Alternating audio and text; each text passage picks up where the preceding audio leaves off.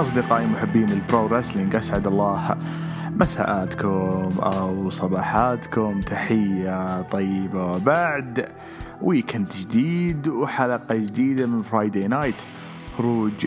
جست الحلقة 12 بعد مرور 11 حلقة ناقشنا فيها عروض وأخبار مختلفة في عالم البرو رسلينج أو المصارعة.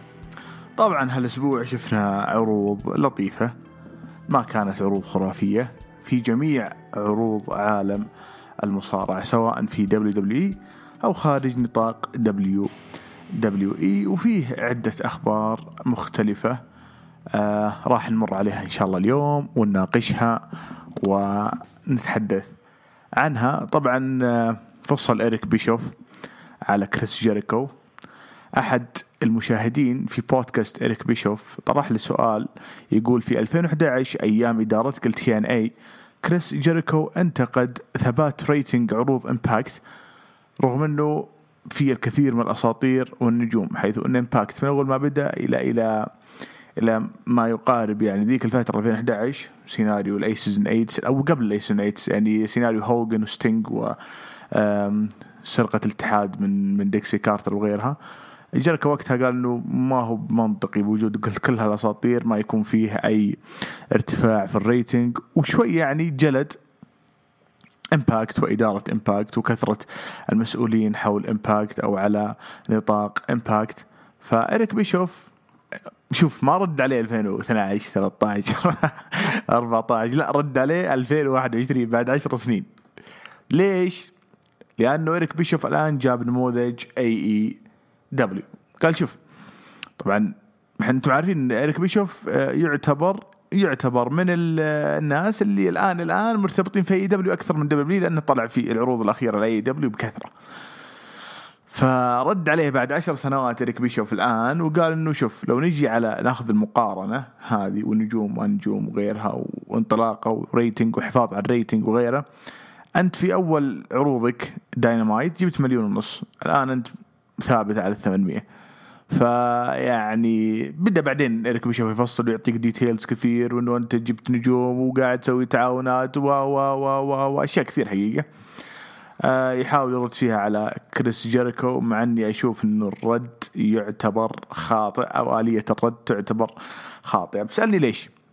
لأنه ببساطة كريس جيريكو لما انتقد ذيك الفترة كان مبتعد عن WWE. كريس جيريكو طلع من المصارعة بنهاية عام 2010 أو في الربع الأخير من 2010 تحديدا في أكتوبر، و2011 لم يكن موجود في الاتحاد فما كان يمثل أي جانب. 2012 رجع لما سوى سيناريو البست ان ذا وولد at what he does ضد البست ذا وولد اللي هو سين بانك في المصارعة. تذكرون طبعا السيناريو هذا اللي لحق عليه. في 2011 لما صرح كريس جيريكو ما كان موجود في WWE، فكان يمثل إيش؟ يمثل نفسه. فلما ترد على كريس جيريكو ما ترد على كريس جيريكو شخصيا وتتكلم عن الاتحاد اللي هو موجود فيه حاليا. أدري إنه إريك بيشوف يبغى يضرب مثال على إنه هذا الشيء يحصل، إنه الريتنج ما هو بشيء يرتفع بسهولة، جلب المشاهدين مو بشيء سهل وغيره من الأشياء. بس لا ترد بالطريقة هذه. أنا في رأيي إن الرد على كريس جيريكو اللي كان فري ايجنت ذيك الفترة هو إنك ترد بحقائق عن إمباكت ذيك الفترة، إنه كان كذا كان عندنا كذا كانت المشاهدات كذا كان الإعادة كذا. يعني كان ممكن يجيب سيناريو الرد المعتاد، إنه الإعادات عندنا مقاربة للبث المباشر، إنه وقتنا اختلاف الوقت، تصادمنا مع مباريات كرة سلة أو كرة قدم أمريكية وغيرها. كان يقدر يرد بالطريقة هذه، فهمت الفكرة، بدون ما يلف ويدور ويجيب مقارنة مع AEW، خصوصا علاقته مع AEW جيدة. وعموما هو امتدح AEW وامتدح إنه شغله ممتاز والكثير من الأشياء، وعرج على مات هاردي وغيره من النقاط، أوكي، وغيرها من النقاط. طبعا تايسون كيد اللي هو تي جي ويلسون المصارع المعتزل زوج ناتاليا، يقول إنه كجزء من عائلة الهارت فاميلي يتذكر تماما ماذا قال ستو هارت اللي هو أبوهم وبالعائلة ذي الفينس ماكمان عندما توفى أوين هارت. طبعا ستو هارت وقتها والله ما أدري كم كان عمره، بس يعني هو كبير من يوم أعرفه، هو يعني شايب. طبعا تايسون أكد إنه ذيك الليلة ما في ناس كثيرين اتصلوا على فينس ماكمان لما طاح أو توفى أوين هارت، لكن لما ستو دق على فينس ماكمان تدرون إيش قال له؟ قال I feel bad for you, I wouldn't want to be in your shoes right now.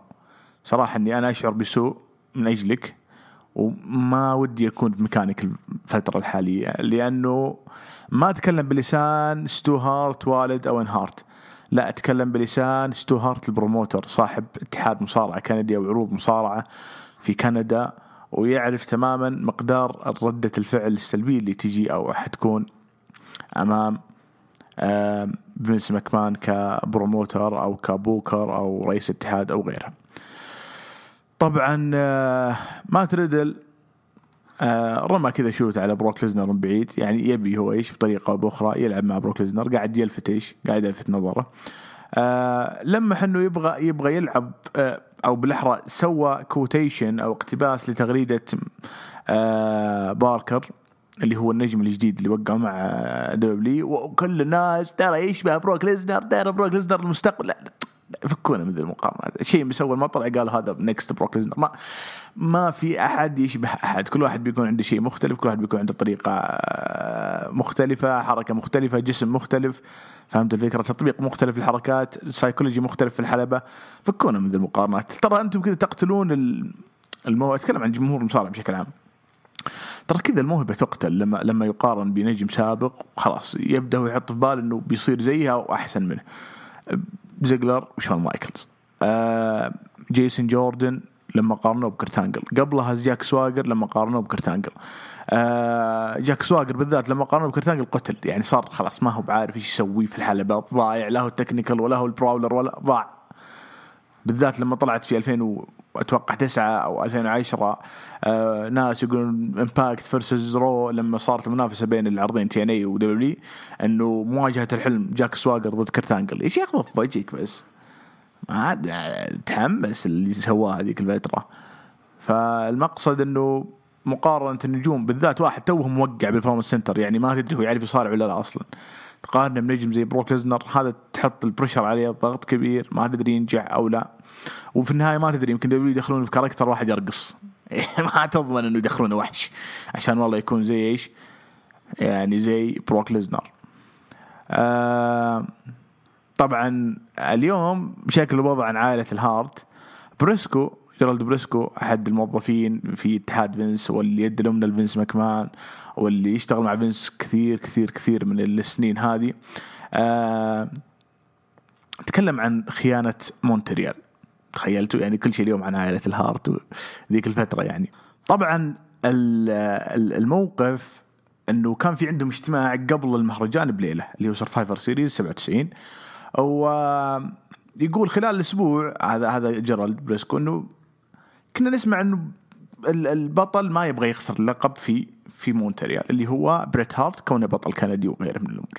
تمام. طبعا احنا نسمع القصة من جميع، لو لاحظتم سمعناها من جميع الناس اللي كانوا في ذيك الفترة، يمكن حتى لو تجي تلقى ركيش يعني اللي وقتها كان نجم عادي كان اسمه سالم اتوقع، تلقى انه سلطان سالم كان اسمه سلطان، يصد اسمه سلطان، كان عندي كاركتر كذا غريب. الزبده تلقاه بيقول لك وش صار في الباك ستيج، لانه حديث ما له حديث عليه صراحه. بس بريسكو كان مثل ما قلنا لكم اليد اليمنى لفينس ماكمان، فقال انه كنا نسمع ان البطل ما يبغى يخسر اللقب، وبريت زعلان من الطريقه دي انه كيف يخسر مونتريال ديرته وغيره من الاشياء اللي يعني مزعله بريت، غير انه بيخسر لشون مو باي واحد، يعني عدوه اللدود الحقيقي في الباك ستيج. فيقول أثناء الاجتماع هذا اللي يكون الأخير قبل المهرجان ناقش كل شيء وكل الأمور تقريبا، لما وصلنا يعني عند مباراة شون وبريت اللي هي المباراة الأخيرة، فينس ماكمان قال من أجل النقاش للصبح، فأطلعوا كل الناس اللي في الاجتماع، فناداني قال تعال أبغاك تجلس مع شون مايكلز تعلمه كيف يسوي سيلينج لكل حركات بريت، ما يتعارض أو ما يعارض بريت في أي شيء، يسلك له طول المباراة، يحس إن ما في أي شيء، ما في أي خيانة، ما في أي شيء، وتعلمه كيف يتعامل مع إنه كيف يقنع بريت يسوي الشارب شوتر ووقتها أيضا حيدق الجرس لما هيبنر يأمر أو يعني يشير للي عنده الجرس إنه يعني يفوز شون بالمباراة هذه. ممتاز. أقنعوا هيبنر اللي طبعا وقتها كان يبغى يطلع، يبغى يستقيل. مثل ما قال بريسكو، يقول جلس في الأوتيل أو في الفندق مع شون مايكلز طوال ديك ليلة السرفايفر سيريز، قاعد يقنع قاعد يناقشون سبوتات المباراة بشكل كامل. يعني هو كان زي البروديوسر. تكلموا عن آخر سبوت اللي هو سبوت الشارب شوتر، وقال إنه مو بشيء سهل تسوي شارب شوتر على بريت هارت، فأنت لازم تسلك له طول المباراة على أساس في الأخير لما تجي تسوي شارب شوتر يمشي معاك، ما يكون يعني ضد الحركة. فأثناء الشارب شوتر طبعا الحكم طوالي هيبنر وقتها في السرفايفر سيريز أعلن إنه بريت هارت استسلم، علما إنه طوال الأسبوع بريت هارت كان يدور في الباك ستيج بيتأكد إذا كان في أي خطط أو لا. فلما وصل عند إيرل هيبنر في الباك ستيج قبل العرض، قبل السرفايفر سيريز، إيرل هيبنر قال يعني أقسم بالله بما معناه، يعني أقسم إنه I swear ما راح أخون صداقتنا والوفاء اللي أكنه لك كصديق ومن هالكلام هذا أنت يا إيرل هيبنر كحكم تاريخي مميز. أوكي، وثق بريت في هيبنر ودخل المباراة وصار اللي صار. اللي لاحظته من تصريحات بريسكو إنه هو وكيفن دان وفينس ماكمان الثلاثي مع شون مايكلز هم اللي كانوا عارفين خيانة مونتريال، وأكيد إنه تريبل اتش بطريقة ما كان موجود في هذه القصة كاملة، يا أنه إشار للفكرة أو إنه كان مساهم فيها، لأنه بريسكو أكد إنه اللي قال الفكرة فينس ماكمان، قال إنه في فكرة مطروحة إنه تصير خيانة مونتريال، إنه يعني يتم إخضاع بريت هارت بدون ما يخضع، ونأخذ الحزام منه. لأنه فينس ماكمان مثل ما قلنا لكم كان عنده هاجس إنه اللقب حق دبليو يروح في النايترو ويرمونه في أكرمكم الله يعني سلة القمامة، كما حصل مع لقب النساء قبلها بسنتين أو سنة مدوسة. بريسكو كان من الناس الأساسيين في عملية الخيانة، وهو اللي علم شون كيف يسوون البرودكشن حق نهاية المباراة وكيف يطلعونه للناس. يقول الشيء الوحيد اللي ما كان ماشي ضمن الخطة خروج فينس ماكمان للحلبة، يعني لما جاء من الغوريلا بوزيشن أو سوى اللي سواه والقروش اللي سواه عند الحلبة، هذه كلها لم تكن مكتوبة. واضح إن كل اللي صار هذا كان يعني في خطة أساسية إنه بريت هارت يخضع بدون ما يستسلم، ولكن والأهم إنه مو بكل الناس دارين، لأنه بريسكو لما طلع في الباك ستيج في الغوريلا بوزيشن يقول أنا شفت جي آر اللي هو جيم روس متفاجئ، شفت بروس بريتشارد متفاجئ، باترسون متفاجئ. كل اللي يعرف إنه فينس ماكمان يدري عن الموضوع هذا، كيفن دون يدري عن الموضوع هذا، وأنا أدري عن الموضوع هذا من ناحية فريق الإنتاج وفريق الإدارة، مو بالمصارعين. المصارعين قلنا لكم شون وتريبل اتش كان عندهم معرفة بما حدث. طبعا سألوه هل كنت متنرفز، هل كنت شايل هم؟ قال نعم، أنا طول يقول I wasn't nervous all the day. My nerves started the match before when I thought how I am going to explain this to Elle on what we are trying to do. يقول المباراة اللي قبل الأخيرة لما جيت بقنع إيرل هيبنر كيف ممكن أقنع إنه إيش، إنه يسوي الشيء هذا ويشير إلى الجرس إنه يدق وإنه يخسر بريت هارت. طبعا مسكوه من يده اللي توجعه، قالوا لو اعترضت أنت، يعني لو أنت بتستقيل من الشركة يا إيرل هيبنر، من اللي بيدفع لك البيلز حقتك؟ من اللي بيعيشك؟ كيف بتعيش؟ وقالوا لا أنت وفي مع الشركة دي من زمان، من الثمانينات، فهل بريت هارت بيدفع راتبك؟ أكيد لا. فسوي العمل اللي مطلوب منك، اللي يأمرك فيه فينس ماكمان، وهذه الطريقة اللي يقنعوا فيها إيرل هيبنر أنه يسوي اللي سواه. الكثير من الأشياء صراحة في البودكاست ده عن خيانة مونتريال. شكلنا بنوصل 2050 والناس تسولف عن خيانة مونتريال كأن الشيء هو فعلا شيء فريد من نوعه صراحة، خلينا نكون واقعيين، يعني مو بشيء بسيط. طبعا كوري جريفز صرح تصريح غريب، يقول لك the lack of legitimate tag teams is what killing WWE's women's tag team division، إنه قلة الفرق في فئة التاج تيم النسائية قاعدة تقتل فئة. أنا مستغرب تصريح ذا من شخص في الشركة. هو في البودكاست حقه تسولف مع إيدج، والظاهر في أثناء حديثهم هذا سولفوا عن قلة المواهب اللي تتقن التاك تيم. وواضح أن اللقب اللي سووه لهم كله مع الهبة حقة الثورة النسائية، فواضح أن الآن لهم أي خطط. حديث كوري جريفز عن اللقب بهالطريقة ما يجي من فراغ، يجي من شخص بطريقة أو بأخرى مرتبط مع واحدة من الفئة هذه اللي هي كارميلا، فعارف تماما الثوتس أو الآراء حقتهم داخل الفئة، أنه في تقصير من قبل دبليو مع فئة النساء في التكتيم وغيره. طبعا أنا كمشاهد I don't care، بس أنت زحمتنا في العروض بالسيجمنت حقت التكتيم النسائي زي التكتيم الرجالي، ترى ما حد يهتم له. يعني فينس ماكمان ما يهتم له. يعني أنا بقناعة كاملة أقول لك لو جابوا اليونج باكس الدبليو حيصيرون في الكيك أوف، بصراحة أقول هذا واقع. فينس ماكمان ما يهتم بالتكتيم، فاستغرب صراحة تصريح جريء زي كذا من كوري جريفز، ممكن يحاسب عليه ترى. بس أنا شعرت الفترة الأخيرة آخر سنتين إنه كوري جريفز علاقته مع فينس ماكمان في البلتش والإدارة علاقة قوية جدا لدرجة إنه يقدر يقول أي شيء والجميع يحترمه وما راح يعني يعترضون، ما راح يزعلون. ممكن ياخذ واحد ياخذ في خاطره، بس إنه يطردونه مثلا من الشركة أو صعب، ما راح يسوون الشيء ذا مع كوري جريفز، مع أي واحد إلا كوري جريفز على الأقل الفترة الحالية، لأنه من المعلقين أو من الأناونسرز اللي يقدر يثبت نفسه ويثبت أقدامه في الطاولة حق دبليو.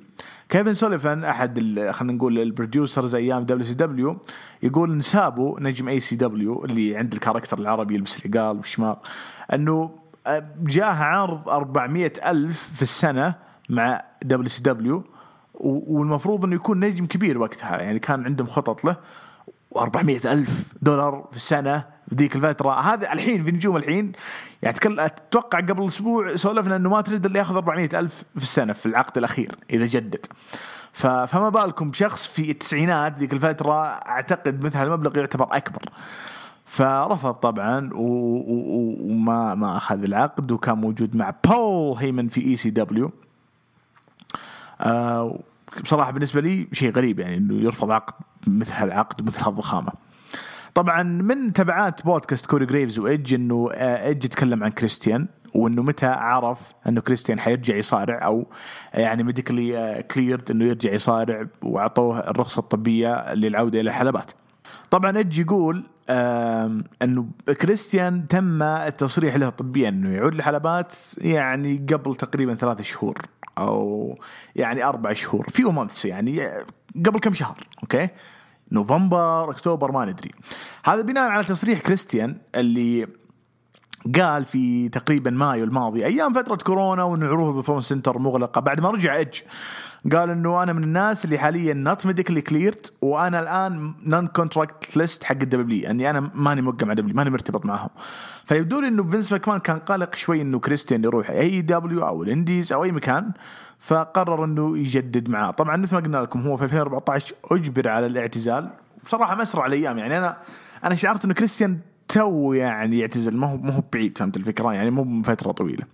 فيقول أنا عارف إنه تم التصريح اللي بالعودة، بس ما عرفت إنه يعني حيرجع للرامبل إلا يوم الجمعة، يعني قبل الرامبل بيومين.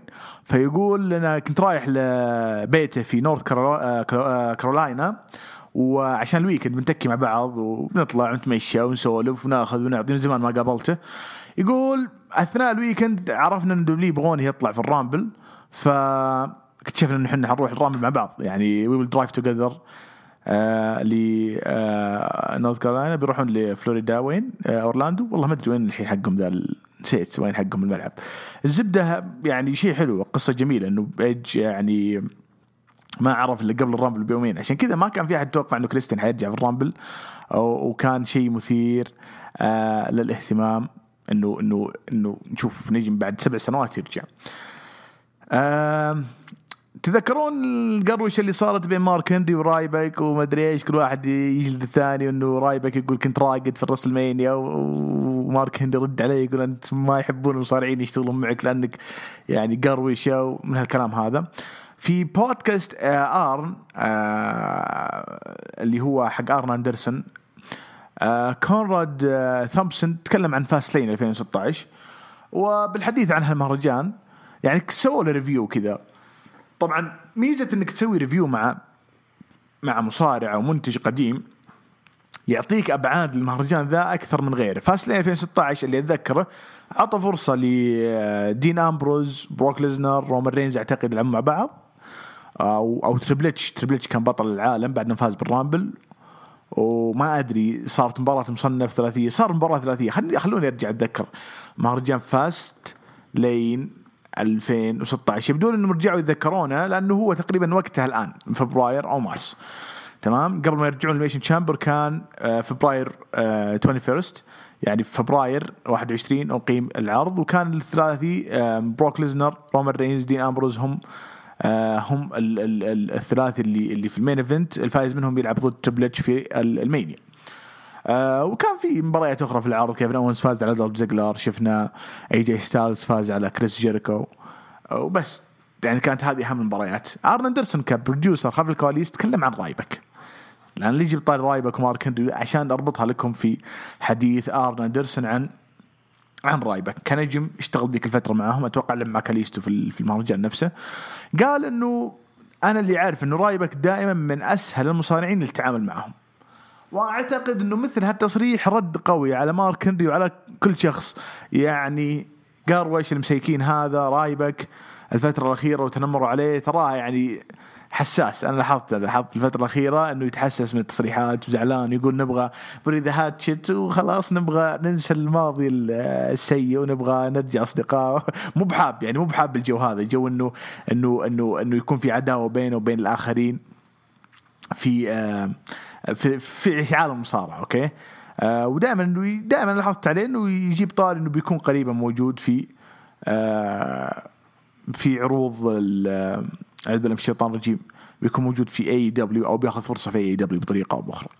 فرد قوي صراحه من آرن أندرسون على مارك هنري. هو ما يقصد يرد على مارك هنري، بس انه بطريقه او باخرى قاعد يعني يعطي الرجال حقه صراحه. شعرت الفتره الاخيره انه قسوا على رايبك كثير، وفيد ميموريا مارك هنري. شكله بتكون عداوه راسلمانيا السنه دي، يعني مارك هنري رايبك مره ثانيه. اعوذ بالله. طبعا تكلم كرتانجل في صريح كثير الأسبوع هذا. تكلم ليش راح الاي سي دبليو وكيف انه رفض عرض دبليو. تكلموا ايضا انه آرن أندرسون في البودكاست حقه المفروض يكون مع فريق من الفرق حقين اي دبليو كمانجر. اعتقد انه اف تي ار بس انهم راحوا مع تولي بلانشارد، صاروا معاه هاملتون اللي هو المذيع حق دبليو الرينج اناونسر، مذيع الحلبة. بشركم خطب بيتزوج قريبا. وش بعد الاخبار الاسبوع هذا؟ واضح انه حسب ما يقال في كواليس دبليو انه عداوه درو ماكنتاير وراندي اورتن ما انتهت، بس هذا الكلام اعتقد انه قبل عرضه، لانه بعد عرضه تغير الشيء هذا واتوقع انها انتهت. داستن رودز او جولدست كما يعرفون الجميع صرح عن مشاكل صحيه يمر فيها تيري فانك، ويعني طلب الجميع انه يدعون له وانه ما يشوف شر، وفترة حالية عنده آلام ومن الكلام هذا. فيعني get well soon يعني، بس ما في تحديثات من الرجل نفسه.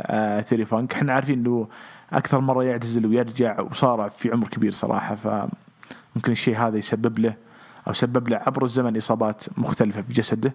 وعشان هذا إثبات انه المصارعة ليست يعني مصارعة الحلبة قد تكون حقيقية، ويعني يكون فيه الكثير من الإصابات والكثير من مثل ما تشوفون يعني حتى الاعتزالات اللي بسبب الضرب القوي او الاصابات اللي ما هي بسهله ابدا.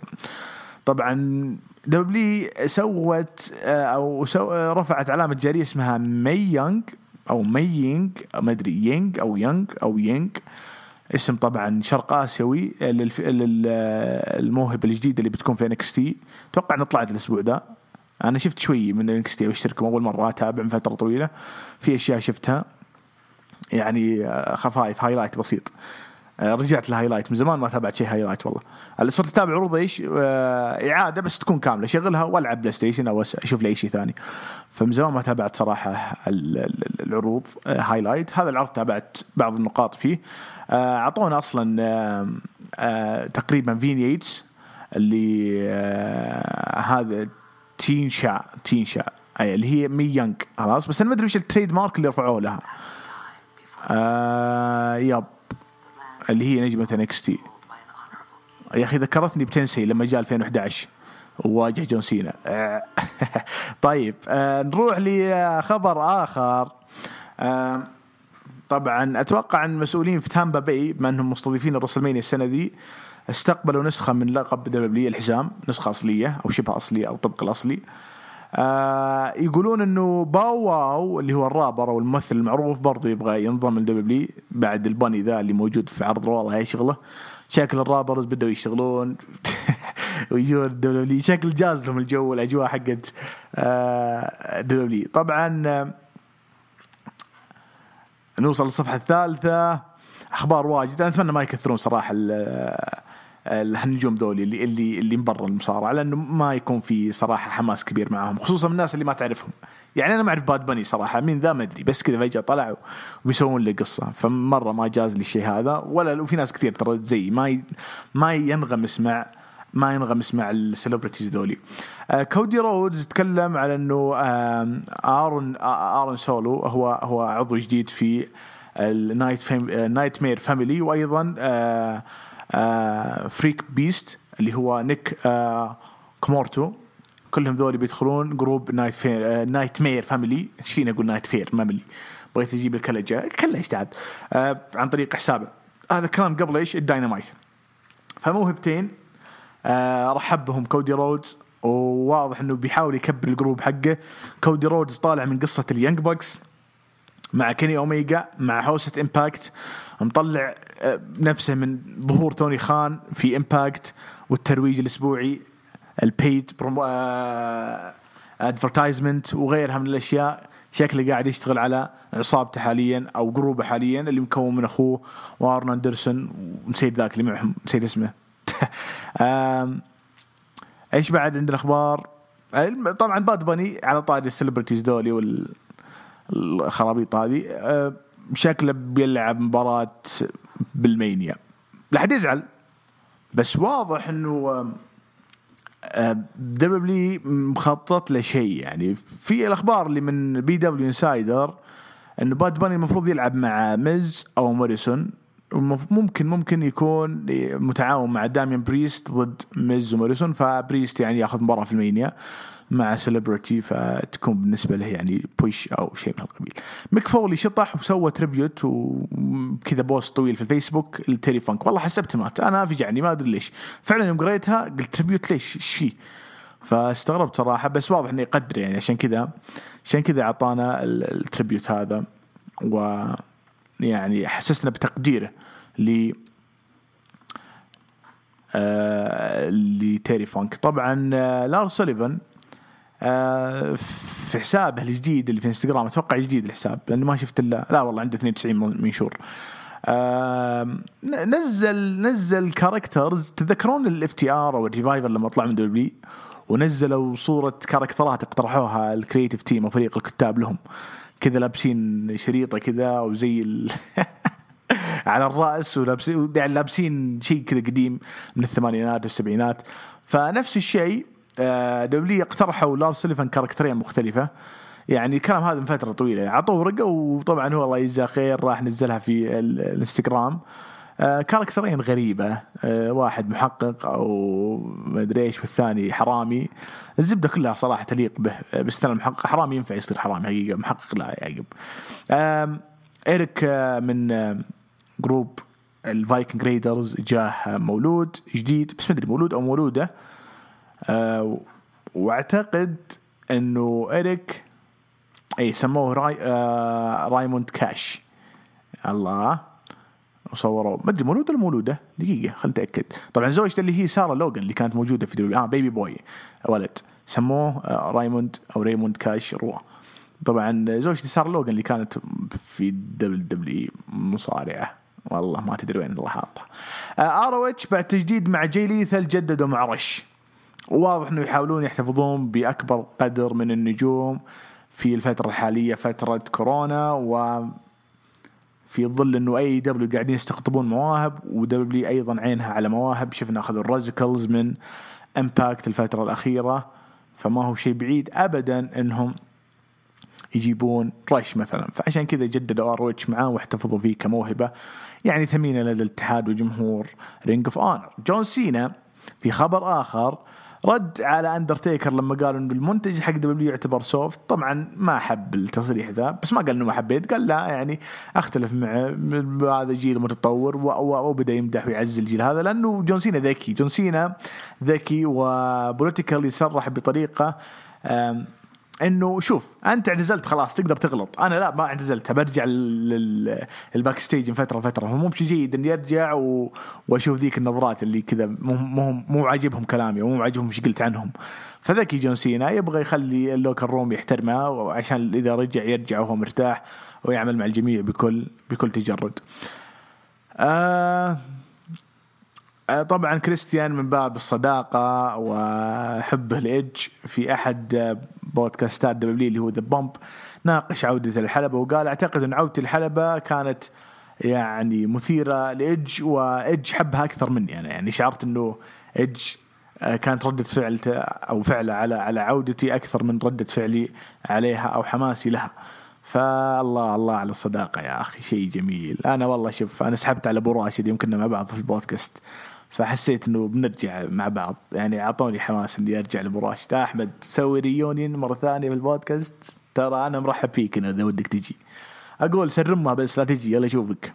كيني كينج وقع برضو مع هروج وجدد معهم. اللي ما يعرف كيني كينج تراه نجم كروزر ويتس يعتبر، وهو من النجوم اللي كانوا في امباكت فترة طويلة من تقريبا 2017-2016، يعني صار وفي لآرويتش، وتقريبا ما صار برا، موقع معهم عقد حصري. عشان كذا أقدر أقول لكم إنه تجديدهم معه ما هو بقرار بسيط أبدا. طبعا اللي ما يعرف ترى ليو رش من زمان أو من فترة طويلة، أو مو من فترة طويلة، فترة قريبة ترى كان يعني يلعب في اي الاتحاد المكسيكي تريبل اي، وبرضه في ام ال دبليو. ففي آخر عرض لام ال دبليو تراه وحد اللقبين، لقب ام ال دبليو ولقب اي دبليو تريبل اي، عفوا مش اي دبليو، اي اللي هي القاب الكروزر ويت. اتوقع ما ادري، خلينا نتاكد بس وش القاب اللي وحدها، انا ما اؤمن بحوله صراحه، وهو نجم كريه، فما ادري صراحه كيف ثقه الشركتين ذي فيه.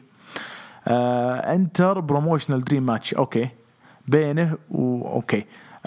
لعب ضد لاريدو كيد وفاز بلقب اي حق بطولة العالم للكروزر ويت خلاص، وهو اصلا بطل الميدل ويت، الوزن المتوسط في ام ال دبليو. اوكي ما هي بالقاب العالم، ايش من زمان ما تابعت ام ال دبليو والله. طبعا العرض منقول على بي ان امريكا اللي وده يتابع. جون سينا أكد أو يعني تقريبا أكد وحالته في الرسلمين دي اللي هي 37. اللي فهمته من التصريح هذا الجون سينا اللي في موقع، والله نسيت اسم الموقع، بس ظاهر إن كوري جريفز تساءل عن حالة جون سينا وجابوا التصريح ذا، أو جون سينا طلع معاه ما أدري صراحة. بس اللي فهمته من تصريح جون سينا إنه يقول إذا حنا في الوقت الطبيعي بكون موجود في دبليو بالراحة، بس المشكلة حنا الآن في فترة كورونا، التنقل أصعب شوي، فما هو بسهولة إني أنا أكون موجود في أورلاندو خلاص، أو إني أنجز إلى أورلاندو بسهولة، أو تامبا باي فلوريدا خلاص، خربط بينهم دائما. لكن احنا الآن في الفترة الحالية في ضيق في عملية التنقل، مع ارتباطي حاليا تصوير بيس ميكر مع الاتش بي او في فانكوفر، فما راح أكون قريب مرة من تامبا باي. فشكله يعني يعطينا ذيك الفكرة انه بإشارة يمين يروح يسار وبيطلع في المانيا، عشان يقالك ما نتوقع انه بيجي، او انه فعلا ما بيطلع. يعني ما فرقت معي صراحة. جون سينا حضوره جيد لا شك في ذلك، بس إذا ما جاء بنهاية العالم يعني عادي، لا تيجي خذ راحتك. طبعا برون سترومان الظاهر إن الفترة الأخيرة يا أخي عنده إصابة. هو غاب بيناير بسبب مو بيناير قبل يناير كان عنده غياب مطول، واللي فهمناه كان عنده إصابة في الركبة. طبعا طلع في تصريح الاسبوع هذا وقال ان عنده blood infection او عدوى الدم، عاد ما ادري كيف يترجمونها، ويعني قاعد يتعالج امور الطيبه، يعني ظهر التهاب او شيء زي كذا ما ادري صراحه. فهمت الفكرة؟ عاد نتمنى له الشفاء، ما نتمنى له مضرة من النجوم اللي حقيقة ما حدا بيشوفهم. طبعا من الأشياء اللي برضو صار الأسبوع هذا تريبل اتش تتكلم عن فيلفتين دريم. طبعا لما نجيب طاريها دقيقة ايش في قصة. اوكي بنرجع الخبر ذا، بس خلينا نشوف فيلفتين دريم وش عنده. في عدة أخبار حقيقة. في خبر أنا قريتها أمس إنه ليش دبليو إلى الآن ما حطت التذاكر للبيع في حقة الرسلمانيا 37، لأنهم إلى الآن قاعدين يتناقشون مع القاعة كيف يحطون الألواح. هم بيحطون سكرينز للناس اللي تحب أو الناس حقين الفيرتشوال أودينس، يعني بيحطون جمهور فيرتشوال عن بعد شاشات، وبيحطون كراسي الجمهور حاضر في الواقع. فهمت الفكرة؟ فإلى الآن قاعدين ينسقون مع الملعب كيف يقسمون الشيء هذا. بيسوون زي السوبر بول، بحيث أن السوبر بول شفنا كده جمهور فيرتشوال والظاهر في جمهور حقيقي اللي فهمته. فواضح أنه بيسوون نفس الشيء أو بنفس الطريقة أو نفس الآلية. وش عندنا بعد؟ أخبار طبعا فيها بنستعرض شوي الكارد حق الميشن تشيمبر، وبنستعرض الكارد حق ريفولوشن مايم وكيثري خلاص تزوجوا. ما أدري. فوربدن دور اللي هو الباب الممنوع أتوقع ترجمتها، هذا اسم جديد أي دبليو طلبوا علامة التجارية، فواضح إنه إيش بيكون اسم عصابة أو شيء من هالقبيل، أو فوربدن بورتال يعني برضو بيكون عندهم الاسمين ذي لهم. كارلي تتكلم عن اللوكر روم حق دبليو، قال على الوقت حقنا في بداية العقد الجديد أو بداية الألفية الجديدة لما كنت موجود في الباك ستيج ما كنا نهتم صراحة لأجسامنا وذا، كان عندنا مشاكل في الإدمان بعض النجوم وغيرها. الآن مع الاشتراطات الصحية حق دبليو والفحص المتكرر السنوي للنجوم والمنشطات وغيره، أشعر أنه النجوم أسعد، والآن أصبحوا النجوم أذكياء حتى في الباك ستيج، وصار العلاقة علاقة احترافية أكثر من كونها زي أول. يقصد الخنبقة والأشياء اللي كانت تصير باك ستيج دبليو، هذه عادة تبغون عنها حلقة كاملة نجيبه بتودين ونسولف عنها كذا ما ينفع. تريبل اتش تكلم عن فيلفتين دريم، قال إنه on Velveteen Dream he still won still on the roster، حسب يقول one of the roster and still training at the performance center, adding that he went over this with media. اوكي يقول ما زال جزء من الروستر حقنا وما زال موجود في السنتر، بس المشكله ما في وضوح، ما في شفافيه. ليش غايب؟ ليش ما هو ماخذ قصه اساسيه؟ ما هو ماخذ. فهمت الفكره؟ طبعا واحده من القضايا، خبر اخر من الاخبار الاخيره اليوم، واحده من القضايا اللي رفعها جوي ريان على امباكت وغيرها من الاتحادات وتم رفضها، وقالوا ضف وجهك كثر قضايا الله لا يفك، ما فاضيين لك المحكمه كل يوم ترفع قضيه. خلونا نستعرض قبل الكارد. كرتانجل ترى صرح عن مباراة اعتزاله، بصراحة تصريح غبني شوي، مو شوي لواجد والله. أول شيء قال إنه فينس ماكمان كان يعرف إني أنا بتقاعد أو بعتزل. كيف يا كرتانجل؟ قال والله أنا جيته وقلت إنه أنا أبعتزل وما أقدر أكمل لأن جسمي ما عاد يتحمل زي أول.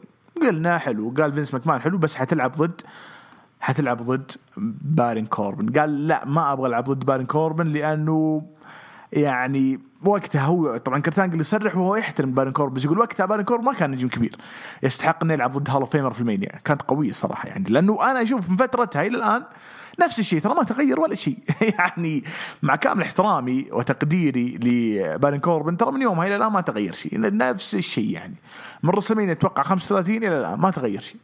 طبعا اللي فهمته من كرتانجل المفروض انه في ذيك الرسلمانيا يلعب ضد جيسون جوردن، لكن جيسون جوردن تعرفون عادي إصابته طولت وانسحب عليه ولا.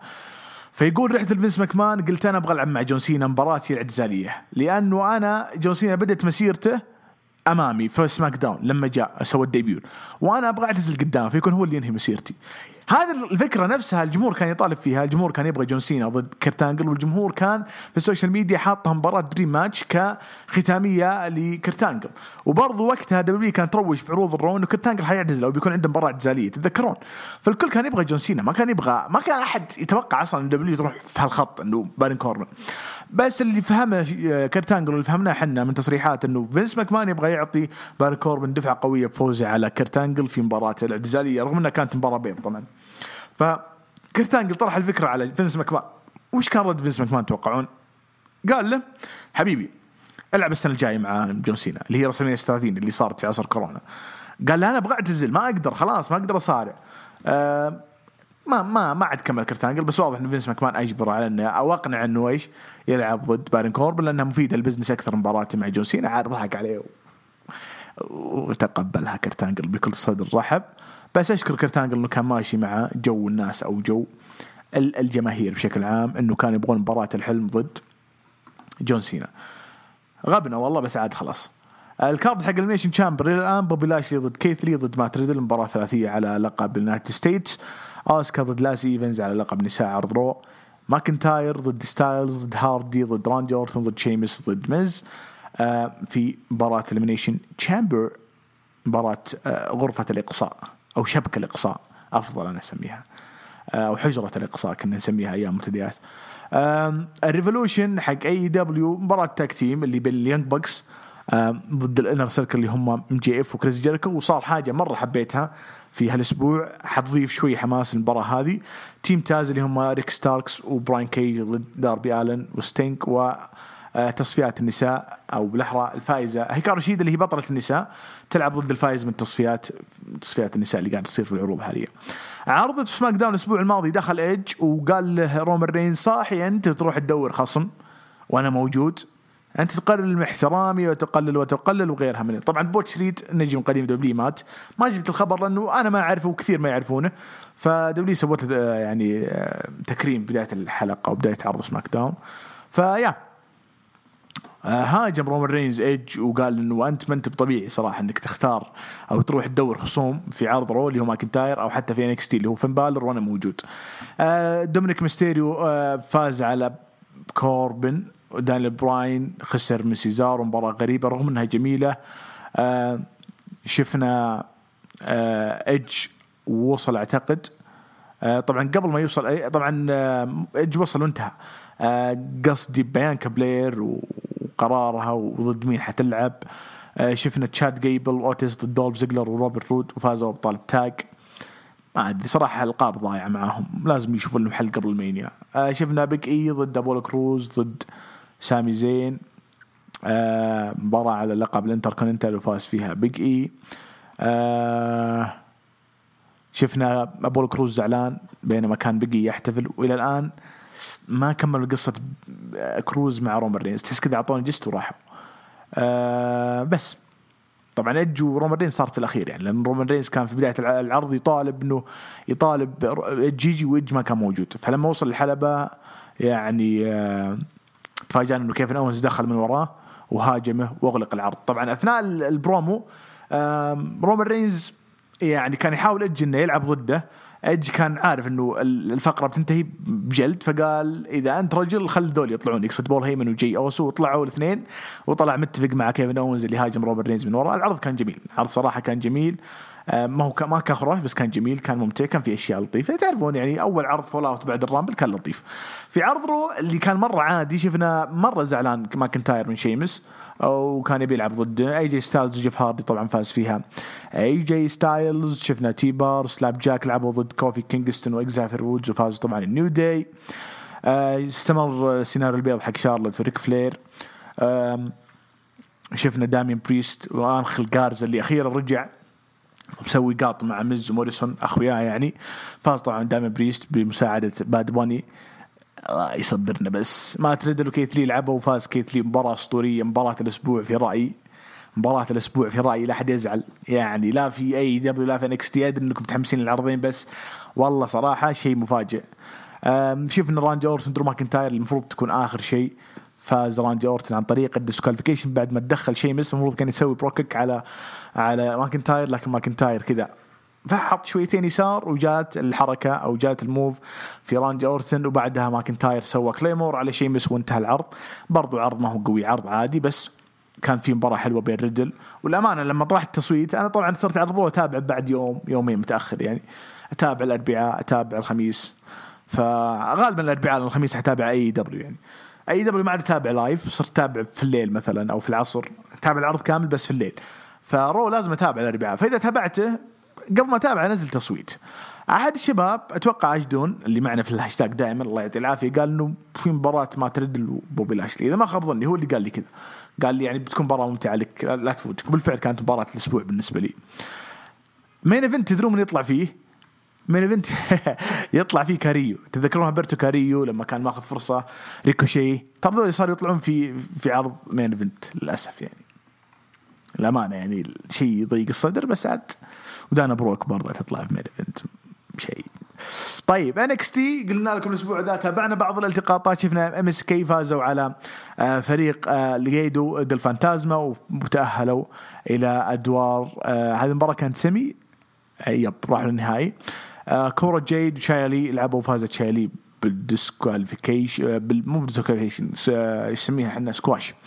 بعدين شفنا كاسي كاتنزارو وكيدن دخلوا وبعدين دخلت مي يونغ. هذه مي يونغ ما ادري ايش اسمها كان اسم هذيك النجمه القديمه مي يونغ اللي ساعدت شايلي وما ادري ايش. بعدين جلدوا كاسي الزبده ما ادري ليش شفت هذه بس سووا انك ما شفتها.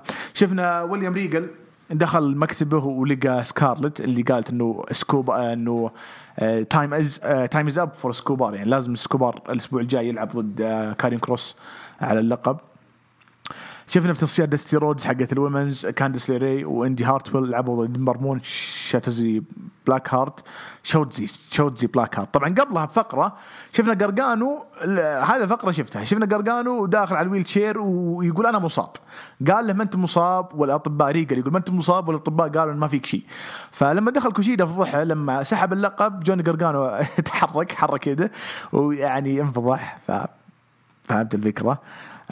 طبعا في هذا الحوزة شفنا اندي مسكت كانديس من مهاجمة كوشيدا. بعدين لعبوا مع بعض كتاكتيم وخسروا فخربط صراحة. بس الزبدة ان كوشيدا او ظاهر قرقان والمباراة حقتهم مستمرة يعني. خلونا نتأكد. خلنا نرجع لنكستي تيك اوفر اللي بيصير الاسبوع الجاي مو الاسبوع الجاي ما ادري متى موعدها ولا قبل لا خلونا نتأكد بس.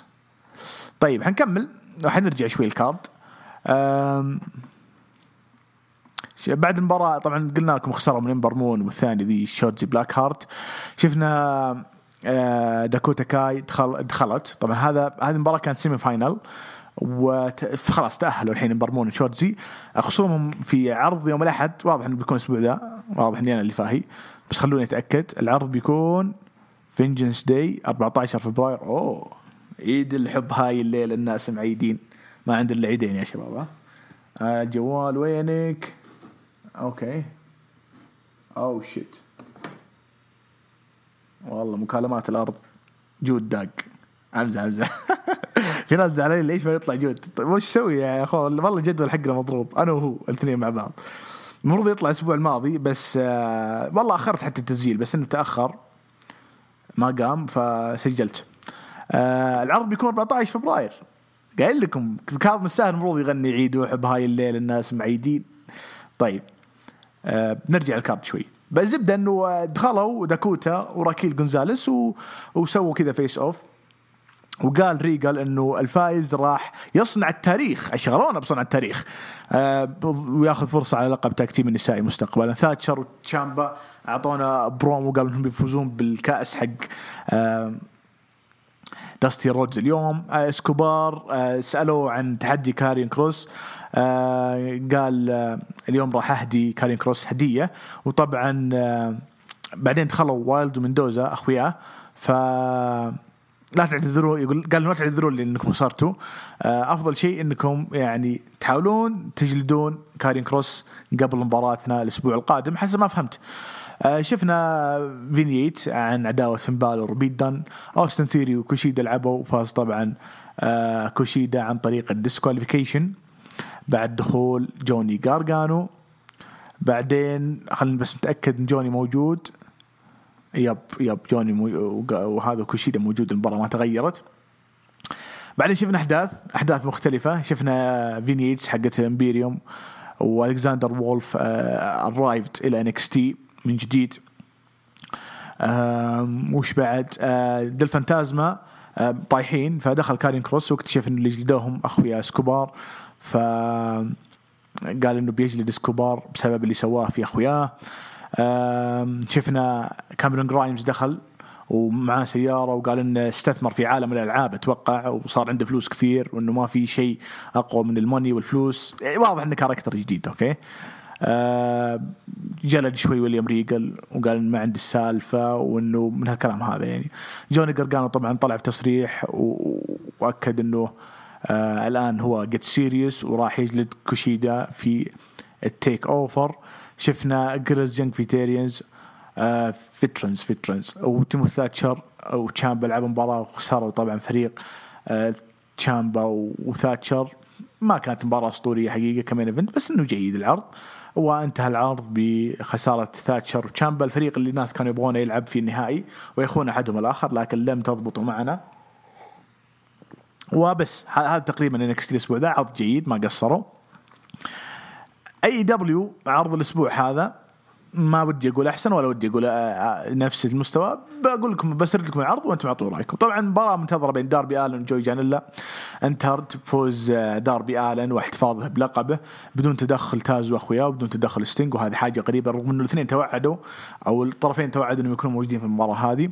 شفنا برومو الموكس اللي في الشارع كان جميل. شفنا الانر سيركل يسألون عن سامي بعدين اللي هم كل الجروب بدون جيريكو. بعدين سامي دخل عليهم قال الأخويا اطلعوا وجلس مع MJF الوحدة في المكتب. قال أنا أدري إنك يا MJF يعني من أول تبحث على رئاسة أو التحكم بالإنر سيركل من أول أنا عارف الشيء هذا. وبعدين ضرب MJF من باب الرد عليه. تدرون إيش قال له أنه شوف يا سامي واضح أنك أنت اللي ما تبي كريس جيريكو. واضح أنك أنت من أول يعني تبي تنتقم من كريس جيريكو أو تبغى تأخذ مكانه في الانر سيركل كقائد العصابة وأنا جيت خربت عليك. فالاثنين صارحوا بعض. في النهاية سامي ضرب MJF ورمى الجوال حقه الظاهر على الجدار وطلع. أوكي أول احتكاك بينهم هذه حاجة حلوة يعني في القصة. وأنا قلت لكم من 3 أسابيع إنه ميزة الانر سيركل إنه قصصهم داخل الاتحاد كانوا اتحاد ثاني يعني قصصهم بينهم. شفنا لي جونسون وكودي رودز لعبوا ضد بيتر أفرن وسيزار بنوني مباراة بيض وفاز فيها فريق كودي. وبعدين لي جونسون صرح إنه أنا أشكر عائلة النايت مير فاميلي إنهم خلوني يا مغصى. بس الزبدة اللي فهمته إنه قاعدين يربطون بعائلة النايت مير فاميلي إنه بيكون جزء منهم. أشعر إنه قريبا بيقلب عليهم أو إذا صار يعني أفضل في الكارد وحالته أفضل وقدر يكسب الجمهور ويكون لي كاركتر يقلب عليهم فتصير القصة شوي ايموشنال إنه خان الناس اللي طلعوه لعالم المصارعة كأنه كودي رودز وأخوه قاعدين يسوون نفسهم عائلة الهارت يطلعون مواهب. فهمت الفكرة؟ هذا اللي أنا أشعر بالفترة الأخيرة. شفنا فقرة بين اليانج باكس والجود براذرز. اليانج باكس زعلانين الجود براذرز خربوا عليهم مباراة الأسبوع الماضي وقالوا كان ممكن يعني نختاركم تواجهونا وتصير مباراة الحلم بيننا وبينكم. من الكلام هذا ما جلدوا بعض بس واضح ان الجود براذرز يعني ماخذين دور الهيل في هالعداوة أو في هالقصة بشكل عام الممطوطة اللي ما بعجبتني ترى مرة ما بعجبتني. وحاولون يسوون التو سويت فرفض مات لكن نيك سوى التو سويت كذا عشان بس يفتك منهم. فواضح ان القصة مكملة في قلب الطرف على طرف ما ندري. كان أوميجا الآن غامض والدور اللي يسويه غريب ما أدري إيش هو. شيء جديد أشعر إنه شيء جديد بس ما هو بشيء مثير للاهتمام. مو بأي شيء جديد ترى يكون مثير للاهتمام. باك لعب مع رايان نيمث اللي هو أخو دولف زيجلر وفاز باك. نمث في أحد تصريحاته ضحكني يقول إنه جيت على أساس أزور ابن جون هوبر وهو يعني يقول أنا مقرب من العائلة حقت لوك هاربر ويعني جيت أشوف ولده واحتفل بعيد ميلاده في عرض لما احتفلوا بعيد ميلاد ولد بروديلي. وفجأة قابلوني مسؤولين AEW قالوا لي إيش رأيك تصارع؟ قلت ما في مشكلة وأنا وقتها كنت جايب لبسي معاي. فهي واحدة من ثنتين يعني قاط معهم وجاب لبسه عشان يقولون له صارع ويصارع ياخذ فرصة أو إنه هم متفقين معه بالسر إنه يجي ويصارع بدون ما يعلم أحد أو من هالقبيل بس ما هو بنجم كبير عشان يتفقون معه بالسر. فهمت الفكرة؟ فشكله فعلا قاط. فيقول قالوا له صارعت وكل أخوياي في الباك ستيج اللي عرفهم كانوا فرحان لي من هالكلام هذا. عموما أنا أعتقد إنه موهبة. هو أيضا يقول في أحد تصريحه إنه داستي رودز أو كل الناس اللي كانوا في عصر داستي رودز أيام NXT كانوا حابين شغلي وكنت من التوب 10 وكنت النجم الترتيبي المركز الثالث في التصنيف الأسبوعي للنجوم. لكن بعد ما جت الإدارة جديدة يقصد تريبل اتش بين قوسين انسحب علي وردوني وهالكلام هذا. شفنا تصريح الميرو وكيب سيبيان وزعلانين انه الاسبوع الماضي اورنج كاسيدي وتشيك تايلر خربوا عليهم الاحتفال. بعدين جت التقاط على اورنج كاسيدي وتشيك تايلر يقولون يعني ايش توقعت نسوي يعني اكيد احنا بنخرب عليكم يعني بعد اللي سويته. شفنا لقاء مع جيريكو وهيجر وواردلو بعدين اتوقع قاطعهم ام جي اف وكان زعلان يقول ما تدرون سوى فيني سامي وبدا ايش يشحن كريس جيريكو بشكل سلبي ضد سامي جيفارا انه سامي خرب علي وسبب اصابتي وانه انا الان ذراعي تعبانه كيف اقدر اصارع معك الاكليمت في مباراتهم اليوم. لعبوا مباراة وفاز طبعا فريق ام جي اف وكريس جيريكو على الاكليمت مباراة جميلة ما قصروا.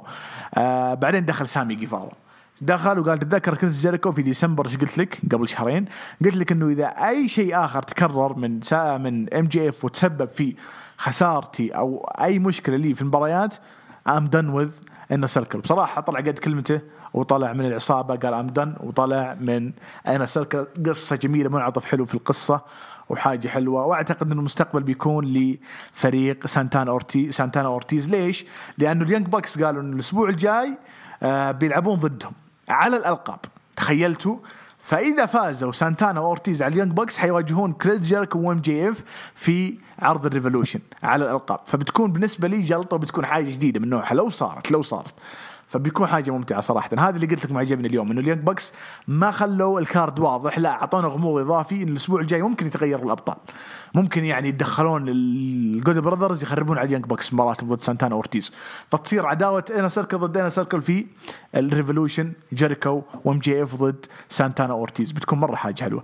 طبعا هانجمان بيج ماخذ دور يعني أي شخص فاقد في مسلسل خليجي طول العرض فاقد طول العرض يشرب. أنا حسيت إنه مرة بالغوا تو ماتش فمات هاردي استغل هالشيء هذا جلس يسلك له وبعدين وقع له على ورقة إنه يصير مدير أعماله. وطبعا كان هانجمان بيج فاقد مو بداري إنه وقع ورقة المات هاردي. سيناريو الطفولي صراحة حسنا قديم مو بشيء جديد. ننتظر نشوف الأسبوع الجاي كيف ممكن مات هاردي يتحكم في هانجمان بيج. راح أوقف حديثي عنها ما راح أتكلم كثير. ننتظر الأسبوع الجاي ونشوف إيش بيسوي مات هاردي.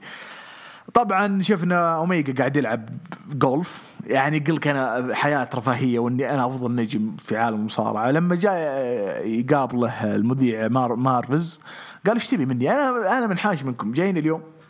فقال أنت اليوم تلعب يعني مباراة كبيرة ضد فريق يعني جون ماكسلي وباك أو لانس آرشر وما أنت بتحضر ولا شيء. قال ما يحتاج تحضير ولا شيء وأنا أصلا أثبت أني أنا أفضل نجم في عالم المصارعة ذا بيست إن برو رسلينج فما يحتاج أثبت شيء ثاني. يعني ما أدري يقول لكم يعني شخصية أوميجا غريبة ما أدري ما أقدر أقول لكم البرود هذا شيء جديد هل هو ممتع ولا لا هل هو شيء يضيف على القصص أو لا ما أدري صراحة. ننتظر ونشوف. طبعا ليلى لعبوا ضد ثندر روزا وفازت ثندر روزا توقعنا تصفيات. كيني أوميجا وكنتا لعبوا ضد جون ماكسلي ولانس آرشر. قبلها شفنا تصريح حلو الجنجل بوي وما زالت عداوته مع الجراسيك اكسبرس مستمرة ضد الاف تي ار. انتهى المين ايفنت بفوز فريق كيني أوميجا وكنتا كوباشي. بس طبعا اللي تثبت في المباراة لانس آرشر فواضح انه آرشر بينسحب عليه الفترة القادمة. برضو عرض جيد انا برأيي انه افضل من اكستي صراحة الاسبوع هذا والرأي لكم يعني انتم في النهاية كل واحد له رأيه عن العروض هذه. تيك اوفر اللي بيكون يوم الاحد بنشوف جوني غارغانو كوشيدا على لقب النورث امريكان تايتل فين بالر ضد بيدن على لقب انكستي ام اس كي ضد جريز يانج في تاريخ في نهاية داستي رودز الرجالي داكوتا كاي وراكيل جونزاليز ضد امبرمون شاتسي بلاك هارت على داستي رودز النسائي واخر شيء ايو شيري ضد توني ستورم ضد مرسيدس مارتينيز على لقب نساء انكستي. صار عرض ايفولوشن النسائي ما صار تيك اوفر. بمشاركات الهاشتاج أنا نسيت شغله خلونا نشغل الهاشتاج لهذا الأسبوع هروج جست. أول المشاركات من علي حسن يقول إنه عرض نكستي رائع والتمهيد لفينجينز داي مباراة رائعة جدا ممتازة وجميلة. ام اس كي راح يواجهون جريز يانج في تيريانز أو فيترنز وراكيل جونزاليس داكوتا ضد برمون بلاك هارت في نهائيات داستي كاب، وقلقان ضد كوشيدا على لقب النورث أمريكان تايتل. واللي مغصني إن علي حسن نزل مباراة ثلاثية أي شيري ومرسيدس مارتينيز وتوني ستورم، ومنزل فينجينز العرض الشهير حق دبليو ثلاثية روك واندرتيكر وكيرتانجل. صراحة مغصني بالمقارنة، لا تقارن تكفى. حمدي يقول السلام عليكم، كيف حالك أخوي شاعر؟ بيشترك مودي طيبة. يقول بصراحة عرض نكستي كعادته كان ممتاز، تقييم له 10 من 10. بصراحة حسيت أن أحداث العرض كانت ثقيلة وممتعة. أقسم بالله شاعر أنه أنت وبتولين أفخم اثنين تعمل بودكاست، هذه ما فيها يمين يسار، واللي يقول غير هالكلام لازم نصك على عينه. شكرا لك يا حمدي. أبو يحيى حبيب الكل يقول كان مفترض نرى ردة فعل عنيفة من ميرو سابيا تجاه من أفسد حفل الزفاف، ولكن شاهدنا فقرة لمدة دقيقة وتعيسة. يا أبو يحيى كل الزواج وفكرة الزواج مستهلكة يعني، مرة ما يعجبتني ترى. يقول لا زال الاتحاد يسيء استخدام ستينك. على طاري ستينك، يمكن ما حد يمكن لاحظت إني ما تكلمت عنه، والله العظيم ما شفت الفقرة حقته. كل اللي فهمته أنا كنت قاعد ألعب وأشوف العرض، كل اللي فهمت إنه كان بيسوي لقاء مع توني وما أدري إيش صار صراحة. فعموما يقول لا زال الاتحاد يسيء استخدام ستينج ويدخل الفقرات لا تناسب مرحلته العمرية كأسطورة. هناك شيء كبير بين اليونج بوكس والجود براذرز. أتفق معك، واضح إن الجود براذرز بيخربون عليهم الأسبوع الجاي. بخصوص ستينج يبدو إنه توني خان مستمر في استفزاز الجمهور بدور ستينج، على أساس نشوف الأسبوع الجاي انفجاره، أو أقصد ما بعد الريفولوشن انفجار لستينج. نشوف، أنا متفائل خير بدور ستينج، رغم إني ما أثق إنه حيقدم مستويات كبيرة بس كاسم يعني. برضو بيحيى عن نكستي يقول إدخال ديكستر، صح ذكرت إن ديكستر طلع من الحلبة من تحت الحلبة في عند مباراة قرقان وكوشيدا. يقول غير منطقي، يوضح الاتحاد لا يثق في النجم الياباني. أتفق معك. يقول كسب العرض فريق عظيم وهو كسب العرض فريق عظيم وهو MSK الريزيكلز، ويستحق بلا شك التأهل لنهاية بطولة الفرق، ولما لا نراهم الأبطال. ننتظر مباراة مجنونة بين كروس واسكوبار أتوقع الأسبوع الجاي. يعطيك العافية. أبو يحيى أحمد يقول السلام عليكم شاعر، وإيش رأيك في ركضة ولي أمر الطالب داربي؟ داربي آلن، لاحظت أن داربي آلن تسوي نفس الضخم وجسم صغير، ما أدري والله أحس قاعد يعيش دور أكبر من دوره. يقول إيش تعتقدون أفضل AEW حاليا، إضافة عرض ثاني بألقابه الخاصة أو فقط إضافة ميدكارد؟ عرض ثاني بألقاب لا، إضافة ميدكارد موجود عندهم لقب TNT ما يحتاج، بس مخرب الداربي حاليا. يقول أقصد لقب ميدكارد أو إضافة ميدكارد. أوكي واضح يا أحمد. لا ما يضاف شيء، بس يكون في بوكينج جيد لبعض الألقاب. ولقب التاكتيم أكبر دليل إنه شغالين على شوف التاكتيم أفضل شيء شغالين عليه حاليا في التعاون اللي بينهم بين امباكت. ليه تهتمون بقية الأشياء بنفس الاهتمام هذا؟ نقطة أخرى حبيتها في العرض ذا حق داينامايت إنه جون ماكسلي دخل بلقب اليونايتد ستيتس حق نيو جابان برو رسلينج، حاجة حلوة جدا منهم وتعطي اللقب اهتمام أكبر، وبرضو تحسن جون ماكسلي بطل وما خسر بطولة اللي ضد كيني. هذا اللي عندي، نلتقيكم الأسبوع الجاي إن شاء الله تعالى. اللهم صل وسلم وبارك على سيدنا وحبيبنا ورسولنا محمد. إلى اللقاء.